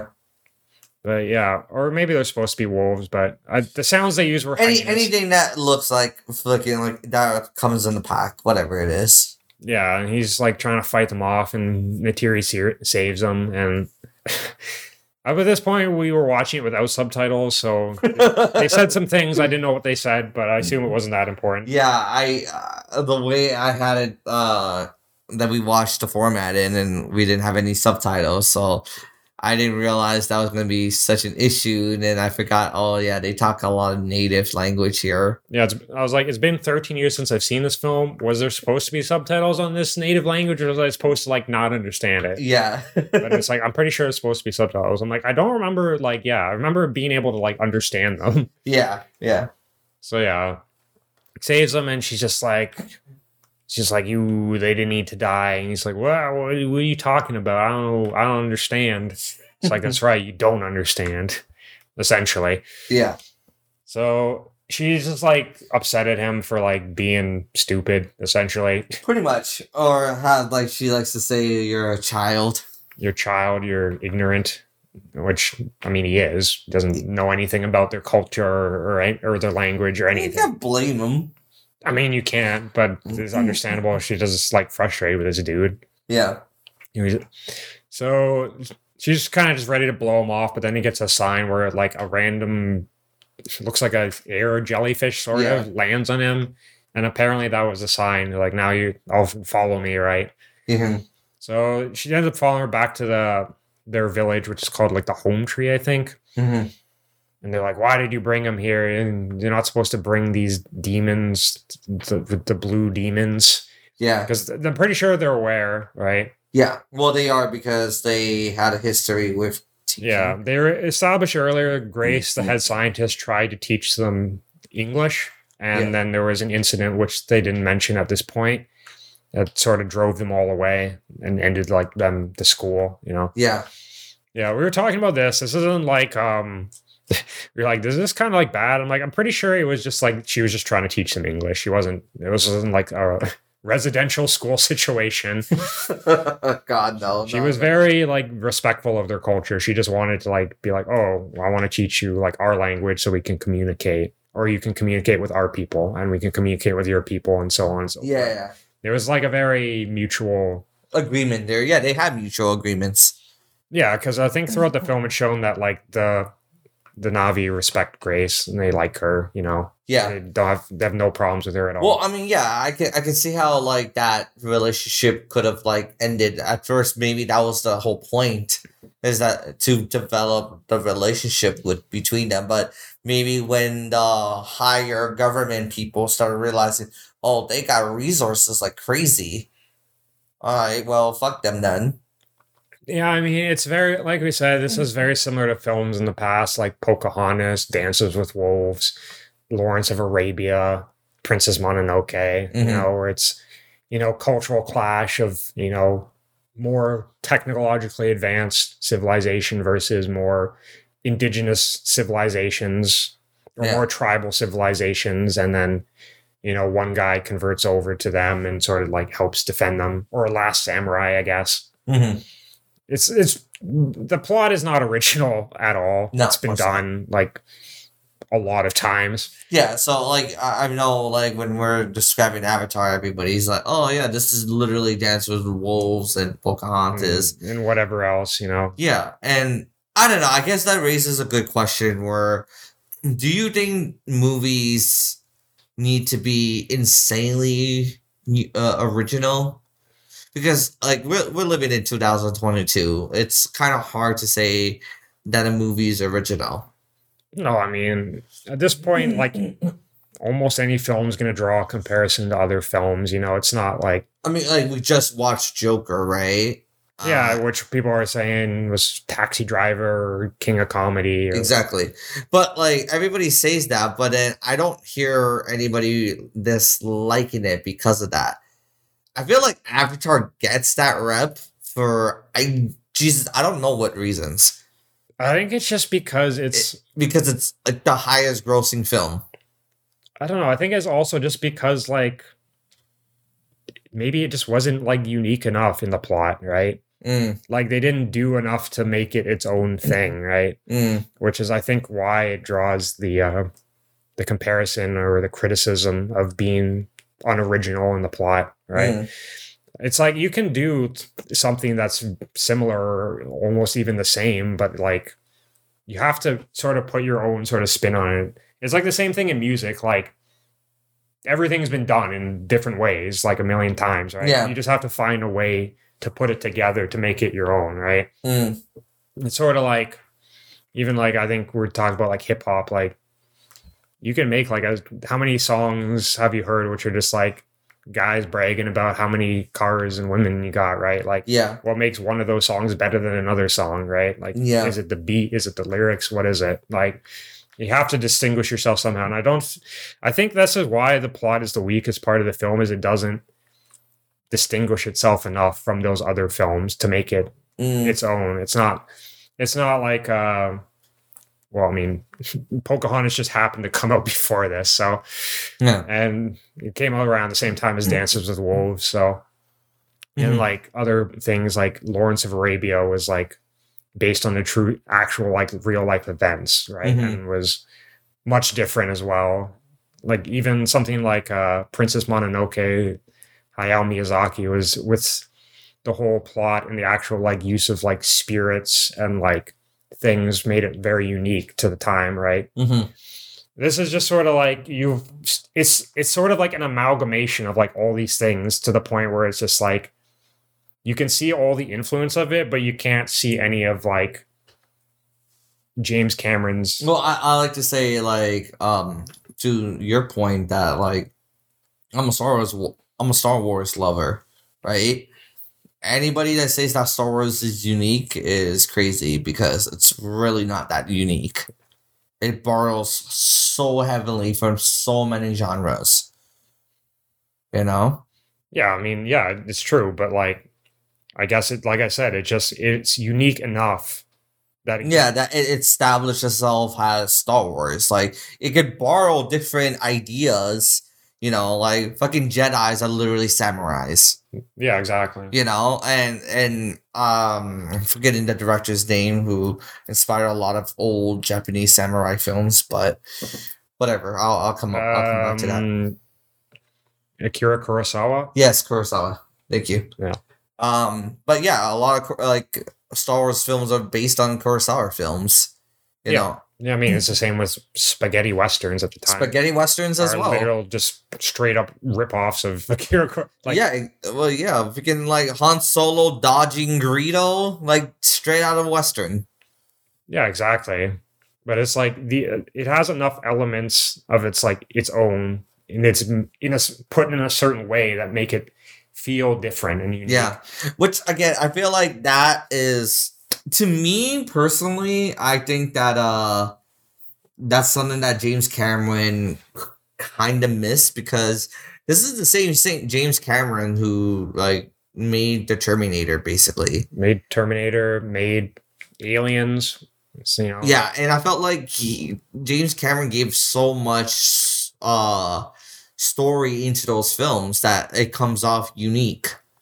Yeah, same with Titanic, which we said was more like Romeo and Juliet, but it's like, does it like people criticize the plot of that because of that? No, not really. But it's just this film is just like, I think it's just because Well, let me just go back to the plot quickly because I'll just get past this part in the plot where he goes to the village and they're like, oh, you're not one of our people. And then the shaman of the tribe, who's Neytiri's mother, comes up like, oh, I'll be the judge of that. And it's like, okay, yeah. Whatever our deity, Awa, I think is the name, is determined, like, you become one of us, so you teach you the ways. And this is the part you said you're falling asleep, where it leads to a literal, like, montage of him, like, learning the ways of the people. So it's like, you already have a plot, which is borrowed from other things, and then you combine it with, like, a fairly long sequence, which is an actual montage, which is another, like, cliche of films to, like, montage, like, oh, I'm integrating into the culture, you know? You've seen this in, like, a lot of films, like, oh, I'm integrating the culture, or, like, another type of film, which is, like, white person goes, saves black school, you know? Oh, I'm integrating into their like, I'm learning their culture, you know? Like, now we have a montage sequence of that, you know? Yeah. So it's just, like, it's one cliche element combined with, like, another cliche element, like a series of cliche elements that leads people to be like, oh, this is not very original, you know? Yeah. And like what you said, like, to me, like, when you said I was falling asleep, I even remember, like, when I was a fucking, like, with first time watching this in theaters, this is the part where I always fall asleep to, because it's not in it. Yeah, I'm looking at visual effects. It looks beautiful, you know? I'm not denying that. But, like, my mind is not there anymore. Like, I'm just watching this guy integrating, and it's like, of course this guy's gonna fall in love with somebody. He's gonna fall in love with the people, the ways, and everything. You know, exactly. It has to have that cliche moment where, like, in the middle of all the montages, like, who am I? And I was like, that's what I mean. It's like, I think that's why the plot gets this so much, like, flack, is just because it's so many cliche elements combined into one that it's too noticeable, you know? Yeah. It's like, it doesn't distinguish itself enough to, like, sort of distract you from the fact that you've seen you've seen this story before, you know? Yeah. So that's really the problem. So, like, I literally can, like, go over the whole next hour of the film and just say it was a montage. You learn the ways of the people. He becomes more integrated with the culture. He falls in love with the girl, obviously. Yeah. And then, like, he's gotten to the point where it's like, at some point he was, like, supposed to be reporting to the general to, like, explain, like, their defenses in case they needed to, like, they said to use as leverage against him in negotiations, which he was on board with originally because he's like, I don't care about these random blue people, you know? And then it's just sort of like, he's obviously against that now. And at this point, at one point, they, like, took him away from the base because they knew he was reporting to the sergeant or general, sorry. And it was just like, yeah, okay, we can't do this anymore. I got to go through the ceremony to become a man, right? And all this. Yeah, and they're like, okay, and then it gets to the point where he goes to the ceremony. I'm pretty sure they cut this scene out where it's like the sex scene. Okay, I don't believe they did because, okay, like, context here, we are watching the extended edition, so I know that the original Avatar is roughly around, like, 2 hours and 45 minutes, and we got a 3 hour, like, and 7 minute cut. Yeah, around 3 hour-ish. Yeah, so I think they just added, like, 15 minutes of dialogue, which I honestly think that majority of that stuff came from the montage aspect. Yeah. All the added stuff was the montage aspect, in my opinion. I don't know the version differences. I didn't research it. Maybe I should have, but whatever. Yeah, I didn't research that either. I was like, I don't know what version we're watching. I'm just watching the film, right? Yeah. But yeah, I mean, because I already don't remember this happening, because I very explicitly remember reading an article about a cut scene, which was the sex scene, which people were speculating how this works because they have this thing called the bond, which is essentially they have a bunch of, like, nerve endings in their ponytails. Yeah. Which they can use to connect to other animals. Yeah. And they just, like, they become one with them, right? Yeah. So what is that? Could you use that as a metaphor for? Oh, right. Oh, so do you think they don't have sex with the animals? I mean, we didn't say the one scene was like there's a scene where it's like he has to like become part of a man. He has to like take over like or he has to be bond with like these pterodactyl things. Yeah. Which I forget what they're called, and like then you get to like ride them around. Yeah. And then they're like, oh, how do you know which one is one? Like, oh, try to kill you. So he has to like wrestle it. And then he's just like, it's like, quick, the bond. He just like sticks his tentacle into the other thing's tentacle. And then it says like, yeah, you're mine now. I'm like, that doesn't seem consensual. Like, that's a little forceful. Yeah, that's a little much, you know? Yeah. Like, Jesus Christ. But yeah, this one was completely consensual because he's like, oh, it's more like, I think the original thing was more of a typical tribal thing where it's like, oh, now that you're a man, you get to choose the woman of your choosing, right? Mm-hmm. But he's like, no, I want the woman to also choose me. And which I found kind of weird. Well, first I'm like, they mentioned in the beginning, like the next village chief, who's this guy who's just been a jackass to this dude. Mm-hmm. Another stereotypical, there's always the one dude who's like next in line to be head of whatever. Yeah, and he's like, usually a jerk. I don't accept you. You're not one of us, Yeah. you know? Yeah. And then he comes around later, you know? Yeah. Once again, another cliche of these things. Yeah, 100%. And then he's like, he's next to be married with this Neytiri. And then she's like, oh yeah, okay, well, fuck this guy. I'm going with this quirky stranger, you know? He's won my heart, you know? Yeah. And then they have sex, I guess, or mate, or whatever they did, right? Yeah. They didn't really show a lot because I'm like, I don't know what they're buying. Like they're just like they stick their things together. Yes, and since they're connected, you can literally fuck yourself. Apparently, which I thought was interesting. Yeah, I guess so. What did they fuck though? Like, I don't know. How did they connect it? Do they connect it to like? I don't know. They didn't really go into detail about that, which is probably a good thing. I just want to know if any of these nabbies are just like, I don't need a woman. I need myself. I don't think that works. But yeah, it's just like, so later they like wake up and then the sacred grounds are on getting bulldozed all hell. Yeah. And they're like, Jake, wake up. I'm like, this is super inconvenient. Like this man keeps swapping in and out of bodies. Right. Yeah. And so it's like, he wakes up eventually and is like, oh shit, I got to stop this. And then they're like, oh, well, you know, he's a traitor, you know, and then they go back to his logs, be like, yeah, negotiations can't be done, you know? Mm-hmm. So fuck it, we're just going to attack them. Yeah. You know, negotiations have failed, you know? Yeah, just clearly, there was no even a like small attempt to do it. They just gave 0 fucks. Yeah, they're just like... In all honesty, they didn't even want a negotiation. These guys didn't want it. No, there definitely was implied that they were never going to actually negotiate. They just wanted information so they could be like, yeah, what is the line the guy said at one point? He's like, we're going to burn this so badly into the racial memory that won't go in like 1,000 clicks of this place. Yeah. I was like, damn, that's actually kind of badass. Like, fuck. Like, he's going full on, like, scorched earth. Just like, fuck that. No, he went on full on anime villain. Yeah. I did want to talk about this briefly because I was thinking about it back to our last episode of like not having a nuanced villain, just a guy you can like generally dislike. Mm-hmm.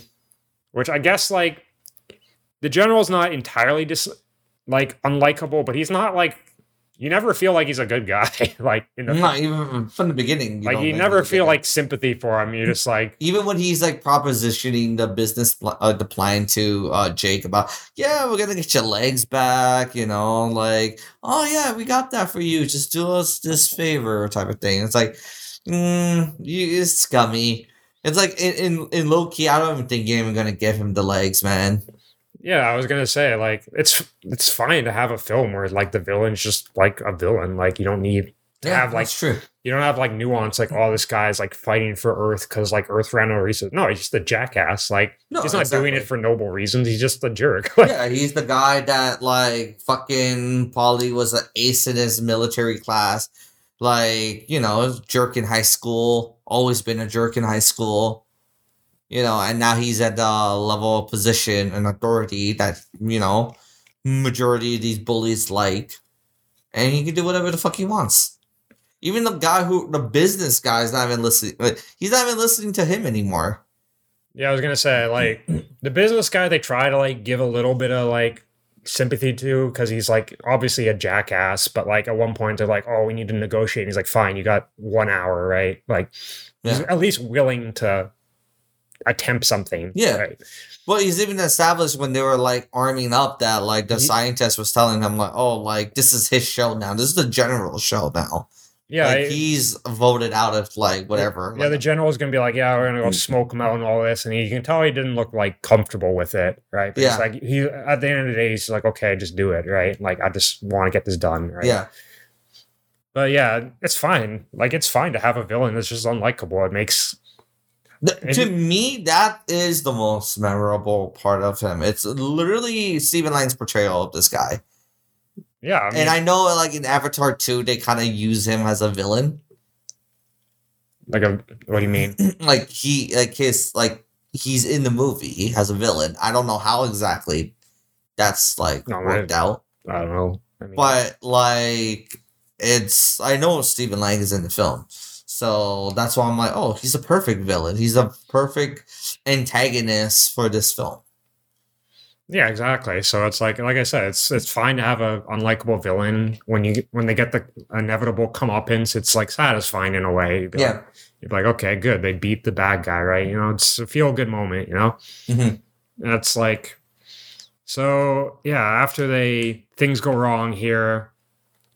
This is the most inconvenient scene because they keep like pulling him in and out of like the body, and him and Grace, and he just keeps collapsing. I'm like, bro, this happened like 3 times in the past like 5 minutes. Like, so it's just like they eventually get around to explaining to the Na'vi that the people are going to come attack their homeland. They got to get out. And he's like, oh yeah, I was the one who sent here to give them information. They're like, how could you? Right. Mm-hmm. And they're all mad at him. And then he gets pulled out of the body again, and they imprison him. Yeah. So they go to attack the home tree. He manages to like break out, I guess, or he gets broken up by or he doesn't get broken. Michelle Rodriguez. No, that's after. Sorry. Oh, okay. This is just like they give him the hour to do diplomacy. Oh yeah. And they're like, no, we're not going to trust you. So they like tie him up and shit. Mm-hmm. And they're like, well, that didn't work. So they fucking just burn down their tree. Fucking the chief of the village dies. Mm-hmm.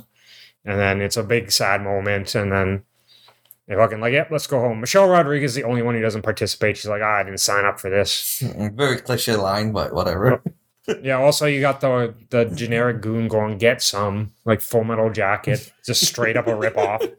Out of the side of the plane going, get some. I'm telling you, man, it's such a like military cliche at that point. Which was also confusing because he wasn't firing the gun at all in that scene. Like, he was just saying it. Like, and neither was Michelle Rodriguez. So, like, he was just, like, hyped up, I guess. Yeah, pretty much. It's fucking U.S. Marine fanboy over here. The hype man. Ooh-ah.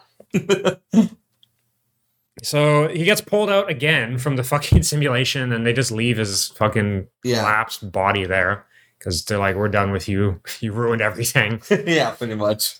So then he's just like, they break him. Michelle Rodriguez breaks him and like the scientists out, and they're escaping. Fucking Sigourney Weaver gets shot, and then it's like, ah, shit. But Sigourney Weaver's a badass. So she's like, it's not a problem. It's fine. Yeah. Okay. And then like she later like is succumbing to her wounds. So they go back to like meeting up with the people, and he reconnects. He's like, okay, how do I regain their trust? And earlier on is established there's like this legendary I forget. Legendary Pokemon. Legendary Pokemon, yeah. The legendary mount. It's a giant, like, flying sky. Fucking Moltres over there. Like, Rathlos, Monster Hunter looking pterodactyl shit. I don't know. Yeah. So, I feel like it was a little anticlimactic how he gets it, because he's just like, oh, yeah, this is the strongest apex predator, so never will look up, so I'm just going to jump on it from above. I'm like, I guess that makes sense. I guess. Yeah, and then me and you, we're laughing. We're crazy. I'm laughing so hard because it's like, fuck, man. Like, did nobody in the Na'vi, like, think about that?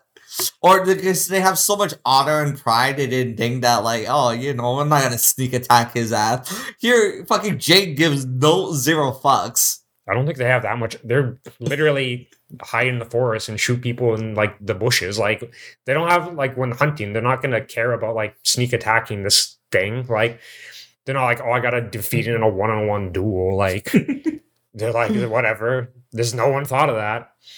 Yeah, clearly. So it's like, it's funny because we said it's like the quickest 180. He just like, all these people don't like him right now. Yeah. And then he just rolls up in this like fucking dragon thing, and people are like, "Oh my god, he's the chosen one," you know. So I'm like dying laughter because okay, I gotta explain this. See, this is the equivalent of like Jake pulling up to the party, and like he's driving a Lambo, basically. Like he's driving the most exotic, strongest car of all time, type of thing. And then everybody's looking at him like, oh my god, he's so like dang, right? And then fucking Naviri, Neytiri is like, oh, you know, I was just so scared, you know, I was so afraid, I didn't know what to do. But shut the fuck up, you let this guy to die like multiple times. Yeah, she literally like screamed in his face, but like, go away, never come back. Like, I know. Literally does like shows up again. It's like, oh, I'm so sorry, I was afraid. I'm like, damn, bro. And not only that, okay, Brandon. What's the name of the tribal chief? The asshole again, or not? Well, like the who's supposed to be marrying Neytiri. What was your name? Like, what was the guy's name? Like Tuk? I don't remember the exact name. Okay, that guy. So he was poised to marry Neytiri, right? Here comes Jake. First of all, he already got like cocked by Jake because he already like stole his girl and like mated with her. Yeah. Like slept with her. So now that he is the tribal chief now because he was placed in line, man shows up, says, "Hey, I'm in charge now." Well, he doesn't exactly. He doesn't. He's like, "Oh, you're the chief, right? But like, will you join me in the fight?" And he's like, "Oh yeah, I guess." I guess so. Like, I'm like, God damn, this guy Jake has no chill. Man just takes your girl, and now I'm gonna take your fucking clan and your people. I'm gonna take your title, and y'all gonna follow me, the traitor. Yep. Man has Giga Chad. Yeah, he's like, level of respect. He's like, first, it's like, okay, you gotta save my friend, or was Grace. So they already know her. So they try to do something where it's like transfer her consciousness into like the avatar body. Yeah. Because it's explained earlier on the entire like all of like Pandora is connected through like a network. Like a neural network. Yeah. So like in theory, they've established that you can see like people's memories in the network. So it's in theory you can transfer a consciousness to like another body. Yeah. It doesn't work because it's like, oh, she was too far gone, so she dies. Yeah. And then also he continues being a Giga Chad. He's like, okay, I need you to translate for me. So now you're my bitch. I'm gonna go to all these other fucking clans, get them on my side, and you translate to them. They're like, oh yeah, they'll tell them to fight with me. Like, whatever his title was at the time, the legendary warrior, essentially. Yeah. So he goes around to all of the clans of like, you got the Earth tribe and the Air tribe and the Water tribe.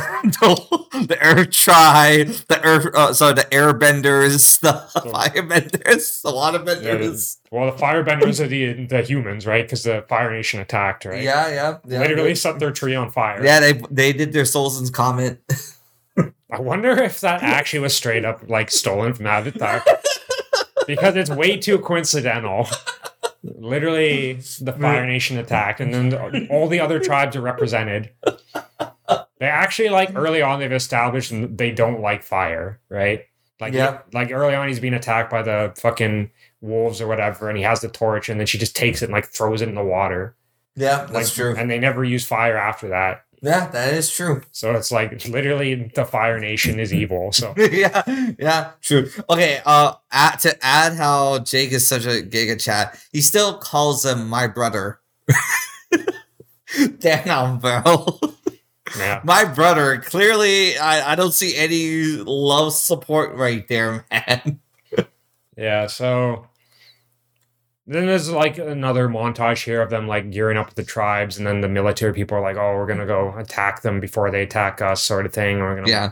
blow up their fucking sacred lands and everything. And everyone's like, "Yeah, yeah, fucking yeah, America, woo," essentially. America. And then, and they get into this. I mean, I can't really describe the scene. It's a big war scene. If you've ever watched this film, if you watch like a Lord of the Rings, like the last two, not the first one, it's just a big, like a very long scene of like a fight. Yeah. A big war scene. It's just because it's like spectacle of like action at this point. It's kind of hard to describe what happens because it's shit ton of explosions. People are doing things, People are dying in like both sides. Yeah, fucking Michelle Rodriguez shows up and like she painted her whole fucking gunship with the Na'vi colors. Yeah. And she ends up dying, and then fucking. Well, actually, that opens up another cliche of like war films. Or at least in these big battles, it's always the scene where they're always losing. There's always a moment where they always lose. Yeah, and then like some literal Deus Ex Machina happens. Yeah. Where like the fucking animals of Pandora come out and start like fighting back and like destroy all the troops, Yeah, pretty much. Like, like let's say in Avengers Endgame when like Thanos is like breaking Cap's shield and then the Deus Ex Machina is literally everybody showing up in portals. Everyone's showing up in portals. Lord of the Rings, the second one. The Ghost. That was the third one. Oh, yeah. Second one was the Riders. Gandalf. The Riders of Rohan show up and like charge into the battlefield. Well, Gandalf too. Yeah, Gandalf shows up and like they break their defenses, and it's like that always happens, Yeah. Once again, going back to cliches in film, so and it's just like, and then of course they have the showdown at the end between the bad guy and the main character. They have to have like a 1-on-1 as well, just to 100%. And you can probably guess what happens during this. They win the war. He beats the final bad guy. And, if people die, like fucking Michelle Rodriguez dies, like fucking, what's the guy's name? Sute, I think it is. I looked it up, yes. Yeah. Sute fucking dies and fucking asks Jake to put him out of his misery. Of course he does. Yes. Man was already suffering enough. Man steals your girl, steals your title, steals your tribe, steals your life. Like, literally. You might as well just ask him to kill you at this point. He's done enough. Literally the Chad Jake versus the Virgin Sute. Yeah. Like, literally, because he stole his girl. So. Yeah. Shout out to Jake, man. He's a fucking boss. Yeah, the real villain of the film, Jake, the true actual villain. At least for this one guy. Brandon, I'm drinking. Don't make me laugh this hard. Well, that was your own fault. Oh God. Okay. And it all works out, and they tell all the fucking army people to go back to Earth. Mm-hmm. Which is a 6-year-long journey. But yes. And then he's like, yeah, I'm gonna just reincarnate myself into like my artificial body, so he officially becomes like a Na'vi, and that's the end of the film, Yep, the Avatar. Ah. So I mean, that's it. That's the plot. That's it, man. Honestly, I honestly skimmed over probably 2 hours of the whole damn film. Like the fucking montages, yeah. The montages, the war scene. It's like. It's not much to explain. Like, no, you've seen this film before, whether you know it or not. Exactly, 100%. And like it is a spectacle to see in all means. Like, we're not. I don't think I'm like we are giving disservice to anything. Like when it comes to like the montages or the war scenes, it's just in a podcast format where me and you are trying to describe the film at this point. That's as far as we can actually really describe it. Yeah, I mean, it's a visual spectacle. You can't just describe it. Like, you have to see it. Yeah, exactly. So I do think Avatar is a movie to be... If nobody's ever watched Avatar, I do think it's a film that needs to be seen. or sure, not needs to be seen. Sorry, it should be seen. Yeah, I mean, it is a spectacle. It is, entertaining, but I don't know. It's like I wouldn't like. I think I'd agree with a lot of people. The cultural impact of this film just isn't there, unfortunately. Mm-hmm. Like even back in the day, after I watched the film, like a year later, I'm just like thinking about it. I'm like, this film's kind of comes off as kind of generic, unfortunately, just simply due to what we said, the combination of cliches and the plot. It just doesn't distinguish itself enough, like at least in that aspect of it, to make it stand out. So, yeah. Okay. No, that's your opinion, man. It is my opinion. Because I do think that personally, this is one of those movies where it should be watched in terms of how visual effects could be shown as an example of how visual effects get it right properly. I just feel like there's so many films that don't do the visual effects industry that well compared to this film. And is that a little bit unfair to say, because considering that like Avatar had like probably the longest like pre-production, yeah, or even post-production wise? Yeah, it was like 4 years to get it done. Exactly. Also, it had like the highest budget of any film at the time, right? Exactly. So I like to say it's a little bit unfair compared to how other movies make. We talked about how visual effects nowadays, like for these big template films, are like rushed now. While Avatar had like a great head start with just like producing and making, like in post-production, making these things.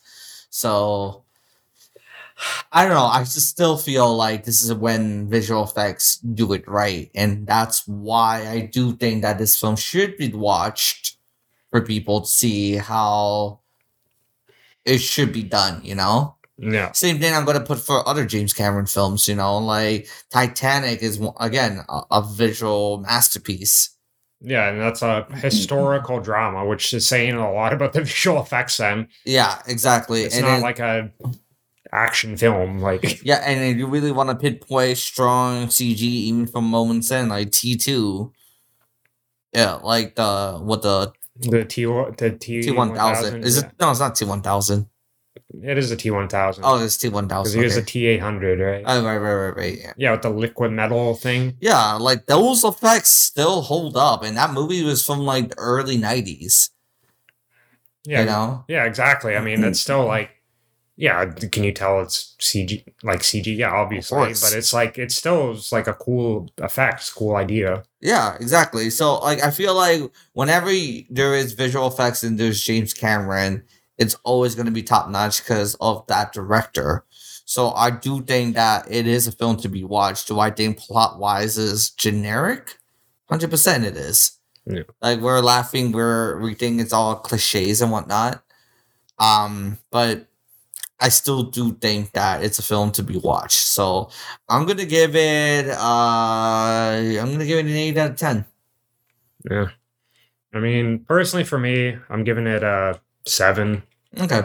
Just because I've never I've only seen this film twice, once today and then once when it came out, and it's like I never felt the need to come back to it. But like we said, just from a visual spectacle alone, it is extremely well made, like all James Cameron films. But it's just like, I'm not really drawn to watch it again.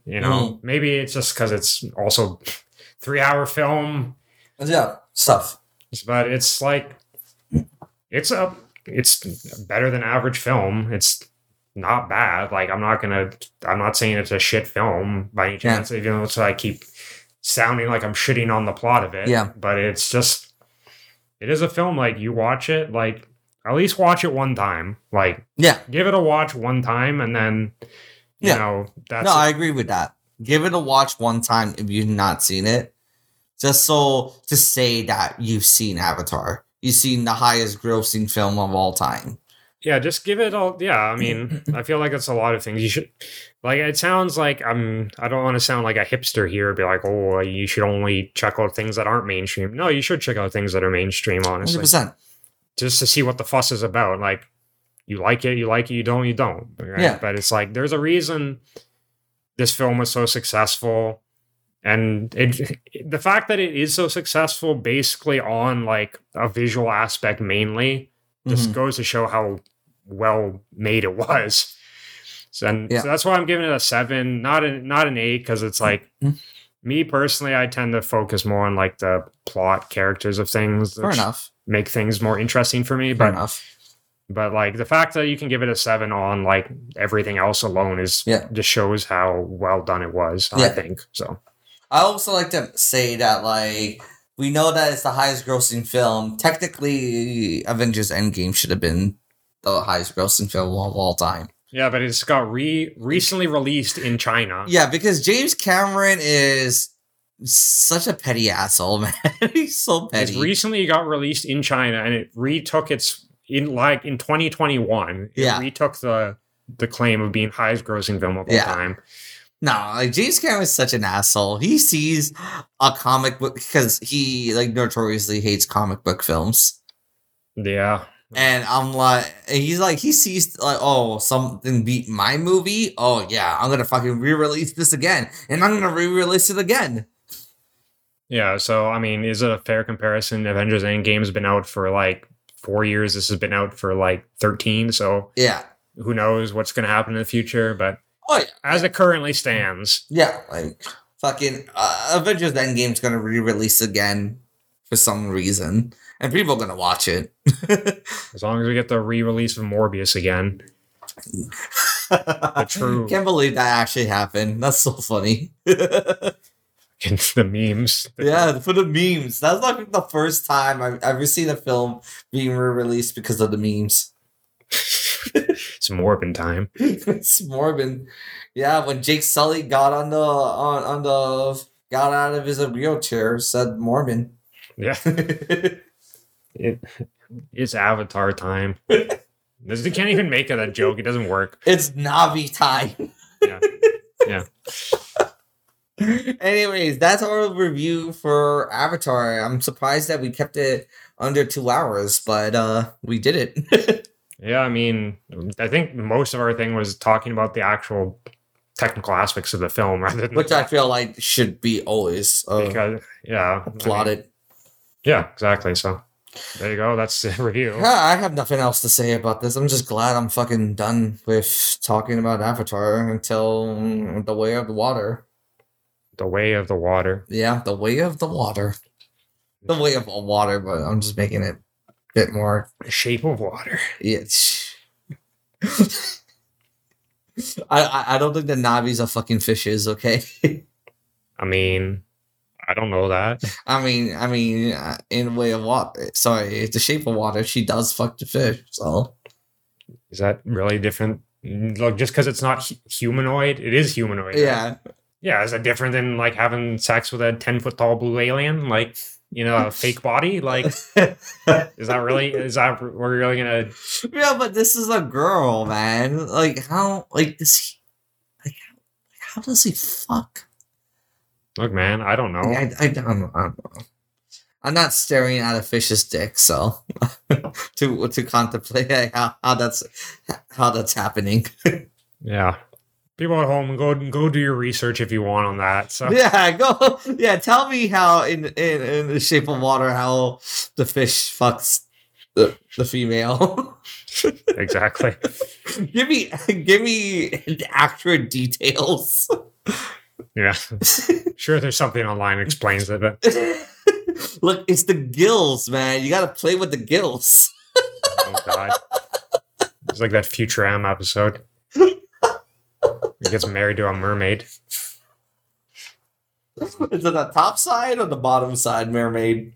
No, it was she would release her eggs and he would fertilize it with his like fertilizing fluid. After she released her egg sacs. Anyway, that was a review. Anyways, this is a review of Avatar. Take care, everybody. Goodbye. Goodbye.